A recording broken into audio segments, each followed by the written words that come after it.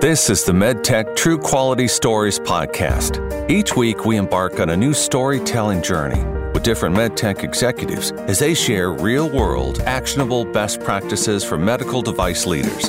You'll gain invaluable insights into how these industry pioneers are successfully imagining, implementing, and improving true quality medical devices. Now here's your host, John Spear, founder and vice president of Quality Assurance and Regulatory Affairs at Greenlight Guru. I really love what these guys are doing. PhotoniCare, got to check them out. Go to photoni.care, PHOTONI.care, CARE, to learn more about their product and technology. They're on the quest to truly solve a problem that, especially if your parent, has probably impacted you in some way, shape, or form during your child's life. I know it has personal impact on me. I remember my child going through a lot of inner ear infection issues when he was younger.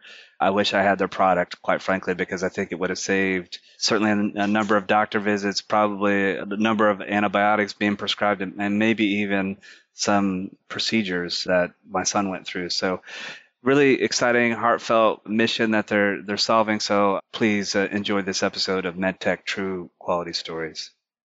Hello and welcome to another exciting episode of MedTech True Quality Stories. This is your host, the founder and VP of Quality and Regulatory at Greenlight Guru, John Spear, and I'm really thrilled about today's guest.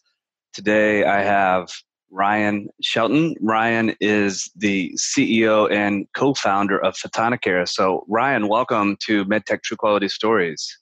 Hi, John. Thanks for having me. I really appreciate it. Absolutely. So, from day one of hearing about PhotoniCare and learning about what you're doing and having an opportunity to work with you and your team over the past few years, I can really relate to the issue that your product and your solutions, I can relate to what you're trying to address and how you're trying to solve some problems. So if you could take a few moments to tell us a little bit about PhotoniCare and the product that you're developing, I think that would resonate with a lot of folks, especially those who have kids on today's call. Yeah, absolutely. So PhotoniCare has developed a handheld imaging platform. We use light to see through tissue. And the first product on that platform is for the ear. So we actually look through the eardrum to visualize the middle ear without having to cut the eardrum open. And primary indication, at least initially on that, is middle ear infections, a leading cause of hearing loss, surgeries, antibiotic use, especially in children. And right now with that disease, the gold standard is an otoscope, which unfortunately has a 50% misdiagnosis rate. So every time you're taking your kid into the doc, you're usually getting about a coin flip as to whether the right outcome is going to be found or not. So we're really trying to move the needle on that problem by, frankly, just looking directly at the disease. We don't look directly at the eardrum like most technologies. We actually just look straight through it to the disease itself. And we've gotten some really fantastic and exciting results from that so far. I mean, that's just crazy to think that it's a 50-50 shot. I mean, my kids are older now. They're, I have one who is an adult and one who thinks she's an adult. She'll be 17 here in a few weeks. But I remember specifically with my son when he was younger, 2 or 3, something like that. He had a lot of ear infections, and we would go to the pediatrician a lot, and actually he ended up getting tubes placed in his ears, and through that whole process, being prescribed antibiotics and all these sorts of things. And what I just heard you say is that those might have been misdiagnosed and misprescribed because of the tools that are available. Yeah, that's right. And just for the doctors that may be listening to this podcast, it's absolutely not their fault. It's a fundamental issue with the technology. I mean, if you put an otoscope into the hands of an expert, somebody that's, let's say an ENT that's been using the device for 40 years, they're still limited to about a 70% accuracy in published studies. And that's kind of the absolute best case scenario, where they're also able to pull wax out of the kid's ear before they do the exam. So it's just a really limited technology, and it's what our current healthcare system is having to rely on. So that's really, we're really partnering with the physicians out there, because we recognize that they don't have great tools right now, and we're trying to change that.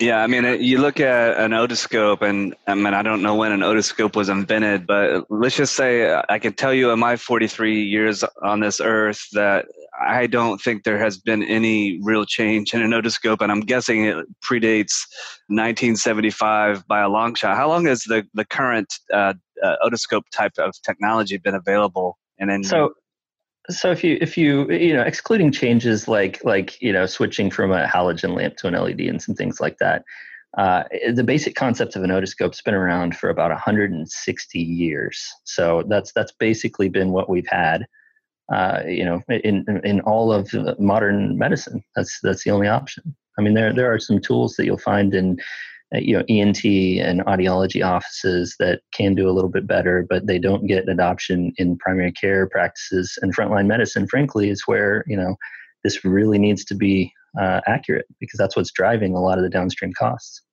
And I know it's probably more complicated than this, but when I look at an otoscope, and I've actually held one. Actually, a friend of mine has one. It looks like a flashlight. It's got to be more complicated than that, right?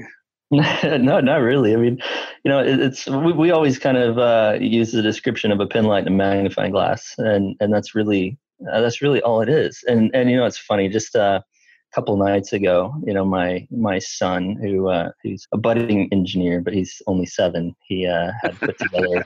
He had put together completely without my knowledge. He built a little projector out of a cardboard box and a lens that he found, and he was taking a cell phone and projecting, cell phone screen onto his wall in his room. And it actually made me think about the otoscope. Like this is Oh, wow. basically what it is, right? It's like Yeah. and so first off, big kudos to my son. It was on Facebook Live, and I was very proud of it. But yeah, that's basically all it is. It's just a lens and a flashlight. So I know your story on how PhotoniCare came to be and why you were motivated to start this. But for the folks listening to the episode today, I think that story is really inspirational. Do you mind sharing that with the folks? Yeah, sure. So, like many of the people probably listening to this podcast, I also have children. I just referenced one of them. And so I've got 3 kids, and Jack, the same child that I just talked about building the projector, in his first year of life, about 7 years ago, he went through this process in a big way. He had I think we 10 or 11 office visits over the course of his first year of life. I've been there. I know what it's like.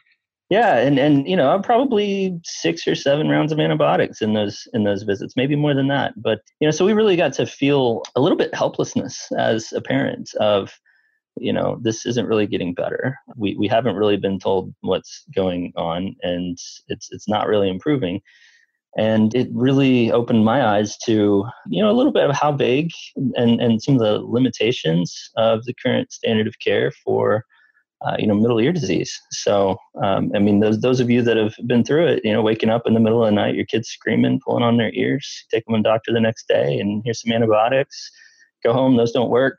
Come back in 2 weeks and get another round. This one's a little stronger, probably give you diarrhea. So it just goes on, and eventually, I think the average is about 12 months. They'll get typically a referral for surgery.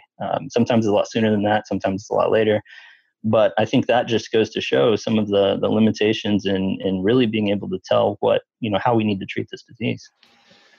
Yeah, I mean, it's and I look at your product. I want you to, if it's okay, to share a little bit about your product, and then as we continue to discuss, we're going to talk, about some of the challenges, some of the obstacles, some of the successes that you've had as well. But the TOMi Scope, am I saying that correctly? That's right. All right, so it's TOMi, and folks, you can learn a whole bunch more about PhotoniCare. Simply go to photona.care, PHOTONI.CARE,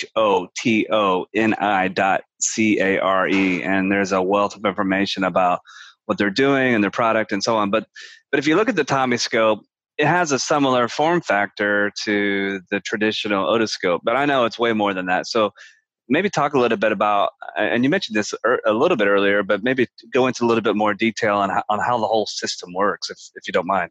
Yeah, sure. So yeah, I mean, to your point, it was very important for us to decrease the number of barriers, because I mean, one thing about what we're doing, we've got a great opportunity because the technology hasn't changed in 150 years.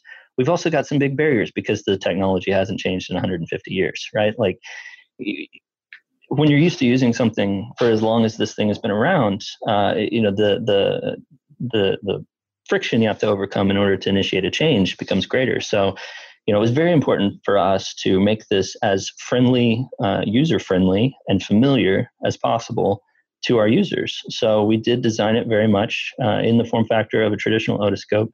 We did take the liberty to make what we consider very straightforward improvements to, even just the otoscope piece, and that's things like facilitating a very easy transfer to export of the device data. Very easy sharing. Sharing is a huge deal right now in patient satisfaction, in patient education, and there's even metrics that relate to economics now that are associated with that. But right now, when you look at an otoscope being used, the parents, the patients, they never see any of it, right? I mean, it's just okay. I'm gonna do this thing with your kid's ear. You're not gonna see any of it, and then I'm gonna tell you what I think. Which that's fine. That's the limitations we've had so far. But being able to in real time share that data and use that as hey, mom, dad, this is why you're not getting antibiotics today for your child. It's not because I don't care about you and don't want your child to improve. It's because look at this. There's nothing in the middle ear. This is why, and you can take this printout home. So it's some things like that, even on just the otoscopy, that we've really tried to break down some barriers there. And then what we've added on the technology side is really some infrared imaging. And, this from the physics side, this is based off a technology called optical coherence tomography. That's as jargonese I'll get today. But basically, it's analogous to ultrasound imaging, except we use light instead of sound. Basically, as simple as that. So we shine light in, it bounces back, and depending on what time it comes back, we can tell where it came from. So that allows us to really build up, 2 or 3 dimensional images in the ear, and we can tell what's going on back there. And all of this is in parallel to and in real time with the surface otoscopy image and integrated all together. Folks, it sounds very, very complicated. You got to go to their website and watch some of their videos. And I've actually had a chance to see the device in person, or at least an early prototype of the device in person, a time or two. And what the team at PhotoniCare has done is really simplified this and giving, they're going to be giving the ENT, the primary health care provider, a lot more information, useful information, and as well as the patient. So it's really, really cool. So Ryan, when I look at your background, and you and I have talked about this a little bit before, I'll just say your pre-PhotoniCare background doesn't scream medical device inventor and entrepreneur. So how did that all happen? Yeah, sure. So, I mean, I like to joke that this is my first real job, and it kind of is.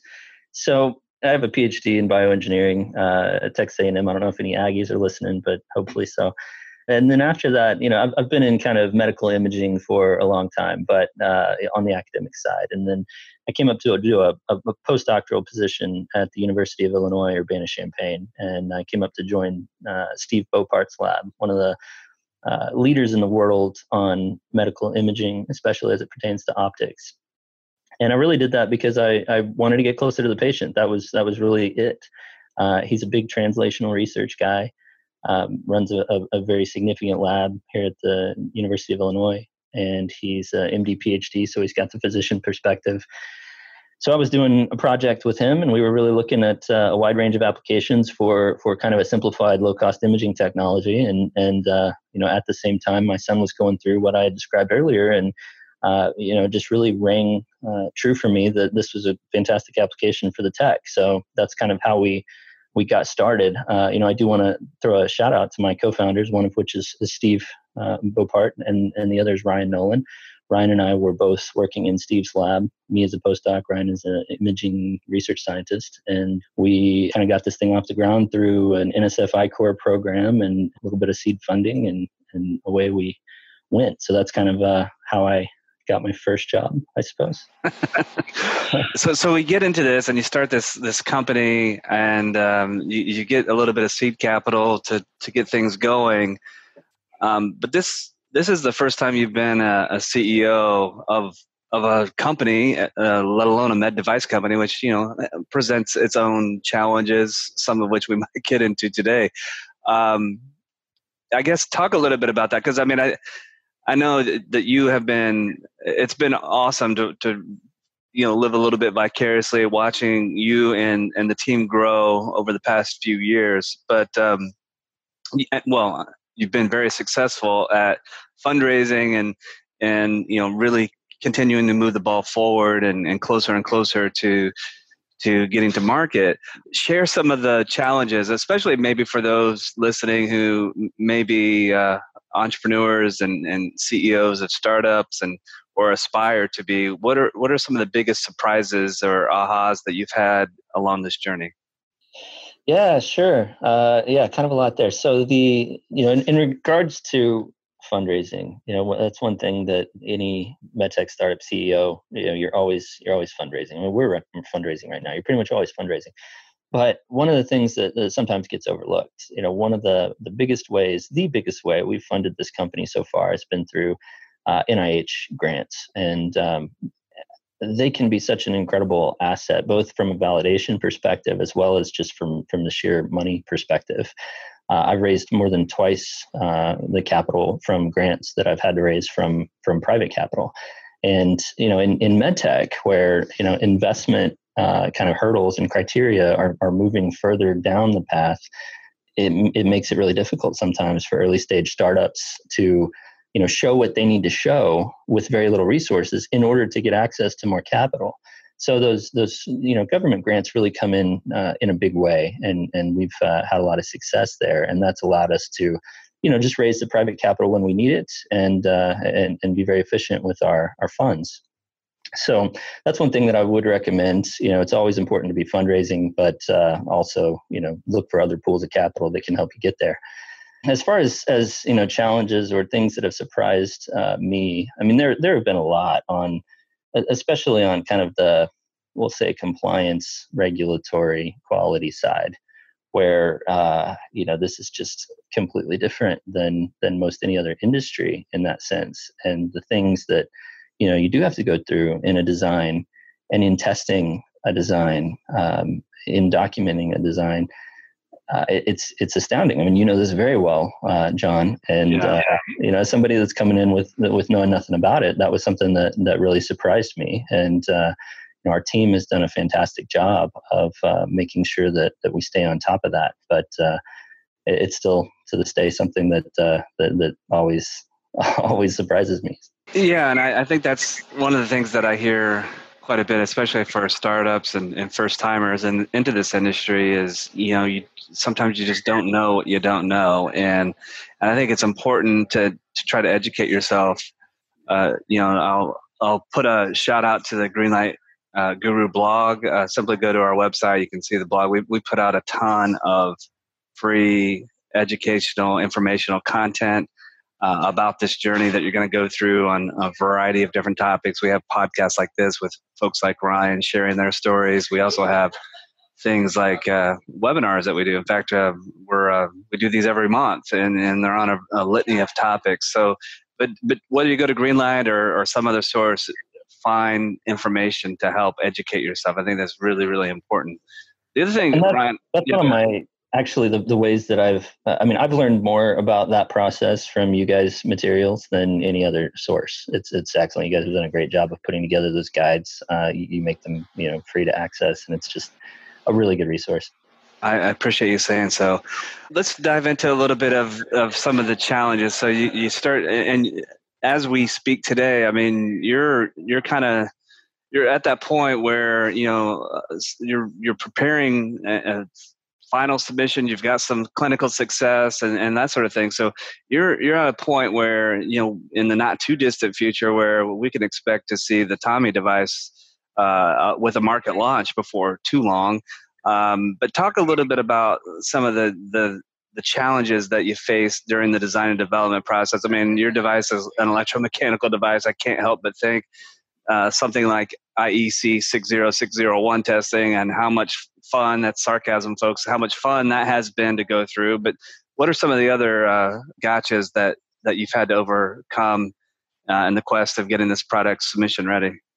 Yeah, sure. No, it's funny you mentioned that. I mean, that's 60601 is kind of the biggest culprit here, right? I mean, it's fantastic. It makes a lot of sense. It's very good from a safety perspective. But it's whenever I talk to other med device founders that don't have that kind of electrical aspect, maybe it's just a pure mechanical device, very simple, something like that, a surgical tool.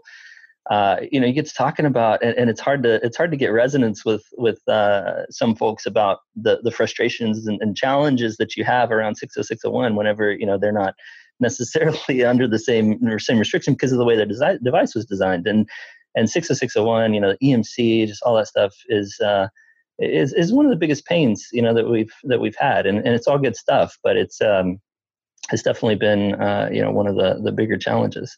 I can relate to a device that I was developing a few years ago, and we got to the point where we were doing, let's just say we started the electrical safety testing later than we should have. We should have done some pre-screening and pre-testing to account for that in the design of the product. But we got to a point where we had a looming deadline in front of us for a submission, and we had started the 60601 testing process, and let's just say we had lots of nickel ion paint on the inside of the enclosure. We had wrapped some of the boards and capped on tape. I mean, it was you open this thing up and it's got all sorts of stuff. Like a present, but not in a fun way. I mean, it's challenging. It's really challenging testing. So my advice to folks is do some pre-screening, pre-testing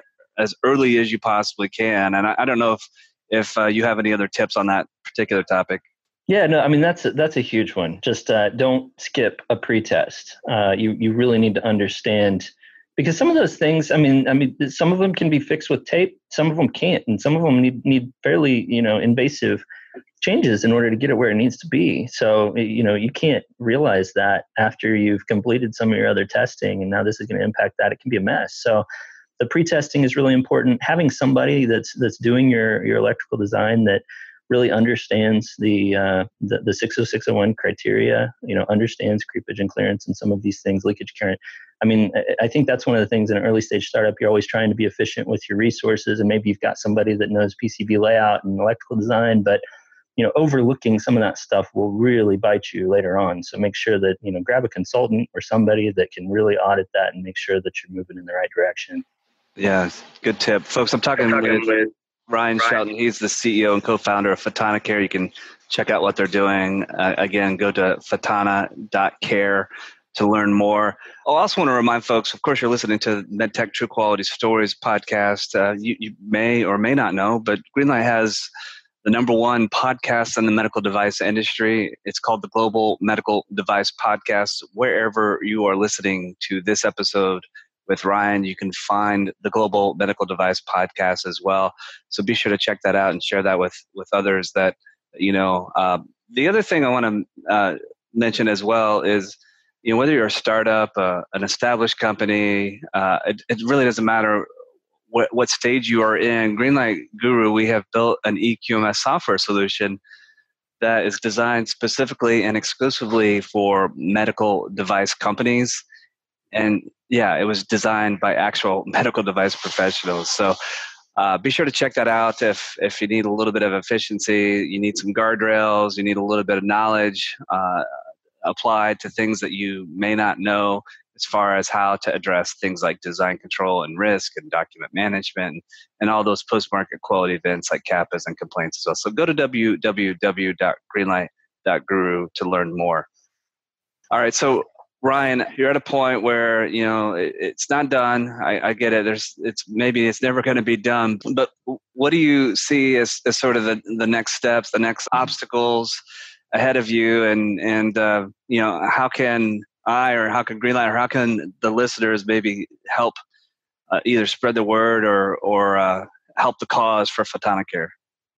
Yeah, sure. Yeah, so we're kind of at a point where we'll be expecting a product launch later this year, and right now we're focused on kind of getting that to the finish line, but also starting to set up we're doing the trade show circuit, and we're making sure that that we're getting a little more exposure on the device, and talking with a lot of docs.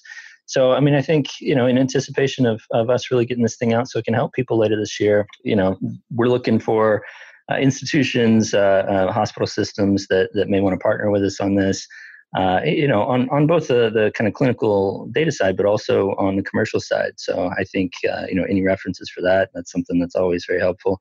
On the commercial side, we were fortunate enough to execute a distribution agreement in Japan earlier this year.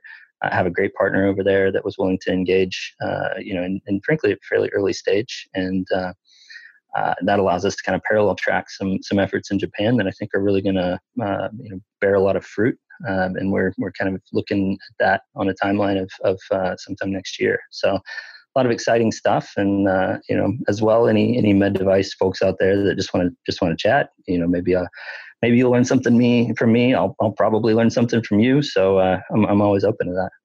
Yeah, that's terrific. And Ryan, I know I'm kind of jumping back and forth, but one of the things that I recall on your journey is sort of embracing the regulatory landscape. And what I mean is there was a point in time earlier in the development process where you actually went through the pre-submission process and had an audience with FDA. And, I know sometimes folks, I actually had a conversation with somebody yesterday that they were so resistant to quote, getting on the radar screen with FDA, that they were resistant to even engaging or collaborating with FDA. But maybe, if you don't mind, share a little bit about your experience with that pre-submission and process and working with FDA on your path. Yeah, sure. So I mean, one thing, I'm saying this as somebody who's a relatively new entrant to this industry on the regulation side, but just from talking with other folks, I mean, the FDA has changed so much over the last decade, and I definitely have heard the kind of position from some folks of, we don't want to engage, we want to stay as low profile as possible, and I think that was probably a good strategy 10 years ago, just based on the way the agency worked, the landscape, the things that were happening then, the timelines. But it's completely changed. I mean, they're opened their doors in a lot of ways. These pre-subs are one example of that. So actually, getting to go in with a list of questions and they'll answer those questions, document the responses. Those responses are non-binding, but they're also, it's a record of what was discussed. And it's a very good way to get some of those questions answered so that there aren't surprises. Whenever you come to submit, we were able to answer almost every question that we could think of in a meaningful way in these pre-subs. And then the other advantage of those is that, FDA, our reviewers are people too. It's not like this is all done by some machines or people with no emotions on the other side of the table. So actually getting in there, meeting them, shaking their hand, imaging their ear, those are things that really advance the relationship, and we're all humans, and that connection is certainly not hurtful in any way. So I think that's been really great opportunity for us. The other thing that I love that they do are these FDA vendor days, and if you haven't participated in one of those as a medical device designer, it's a fantastic opportunity. Basically, they open their doors and you come in, and it's basically like a little trade show where you just have a little booth set up. FDA officials, your review team, et cetera, can come through and they check out the devices and they talk to you about them. And I've never sat, reviewing a medical device, but I can imagine it's a whole lot easier if I have seen the device, if I've touched it, if I've used it, if I really understand it from a practical perspective.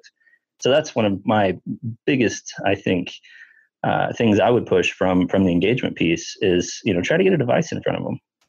Yeah, I think that's such a wise tip for those listening. I mean, folks, if you've listened to any other episodes of either the Global Medical Device Podcast or MedTech True Quality Stories, you've probably heard me and our guests talk a lot about the value of a pre-submission. It does present a lot of value because I'll say the approach that was common 10 years ago was you get to a point where you're ready to submit your 510K and you send a submission, hundreds and hundreds of pages in some cases, to FDA, that submission, some of those pages may have some drawings of some different components and the final product and that sort of thing, but it's a very flat image. And, as I don't care how well your writing is and how well you describe and articulate it, sure, a picture is worth, this is something a mentor of mine from a few years ago said, and I love it, but a picture might be worth 1,000 words, but a prototype is worth 1,000 pictures. So having something that you can hold and feel and interact with is certainly invaluable. And to your point, yeah, FDA reviewers, they're humans. And in your case, I bet some of those humans probably have children. And I bet some of those parents of those children probably have had to deal with ear infections at some level. I mean, I looking at your website, ear infections affect 4 out of 5 children. That's just astounding how ubiquitous this problem is in our society. Right. Yeah. I mean, that's, we put that one at the front of the page, but it's not even the most, which is just a really astounding number. I mean, we're talking about surgery, and this is a under anesthesia invasive surgery. Yeah. So Ryan, any other final tips or pointers that you want to share with listeners today? Oh, I mean, always feel free to reach out. You can find me on a lot of, LinkedIn, a lot of social media, Twitter, etc. But I think, as a selfish plug, we're always looking for great team members, and, we're about to enter kind of a growth phase. And, if you like what we're doing, if it resonates with you, just reach out. If it's something you're interested in, let's talk about it. Are there specific skills or types of roles that you're actively searching for right now? So we're pretty open right now. I mean, we do have a couple of specific kind of job descriptions that are out right now. One is a CTO. We're kind of moving into a commercial phase, and we are looking to bring on a CTO. The other one is on the clinical side, kind of a clinical manager, for a lot of our clinical work. But we're also going to be hiring, engineers. We're going to be hiring sales folks. So I say if what we're doing resonates with you, give me a call and we'll see what we can see what comes together. Yeah, folks, I can personally attest to the quality of the PhotoniCare team. Really a fantastic group of people, very driven, very motivated, and they focus on what's important, not only to the patient, but making sure that all the things that need to be documented and recorded in a quality system or a design history file from a testing perspective, they don't cut corners. They do the right things because they all appreciate and know that at the end of the day, the patients who are going to interact with their TOMi device and their other technologies that they're developing, those patients are going to be impacted one way or another. So really great team. One of the best startup teams by far I've ever worked with. So certainly would encourage you, if you have an interest in joining an exciting team that's growing, that's really solving some real clinical problems, you should check out PhotoniCare. Ryan, thank you so much for being a guest on MedTech True Quality Stories. Love hearing the story. Every time that I have a chance to talk to you, I smile from ear to ear because, like I said, I've experienced this firsthand as a parent, and I know, other parents out there listening might be going through similar things, or maybe some folks who are planning to be parents at some point in time in the future. Folks, root for PhotoniCare because their technology is going to make your child's life, your life, better, and they truly are improving the quality of life. As I mentioned, yeah, go ahead. No, thanks. I really appreciate that. We it's very easy to get motivated on something that you're passionate about, and it's a privilege for me to come to work every day and work on a problem like this. Yeah, absolutely. Folks, as I mentioned earlier, Greenlight Guru, we're here to help you and your cause and your mission of improving quality of life, whatever problem or issue you're trying to address or solve. That's what we're here for. As I mentioned, we work with medical device companies. We work with Ryan and the team at PhotoniCare very frequently. So, if this is you and you want a little bit of help getting to that next key milestone or that achieving your desired outcome, please do yourself a favor. Reach out to us at www.greenlight.guru. As always, this is the host, founder, and VP of Quality and Regulatory at Greenlight guru, and you have been listening to MedTech True Quality Stories with Ryan Shelton, CEO and co-founder of PhotoniCare.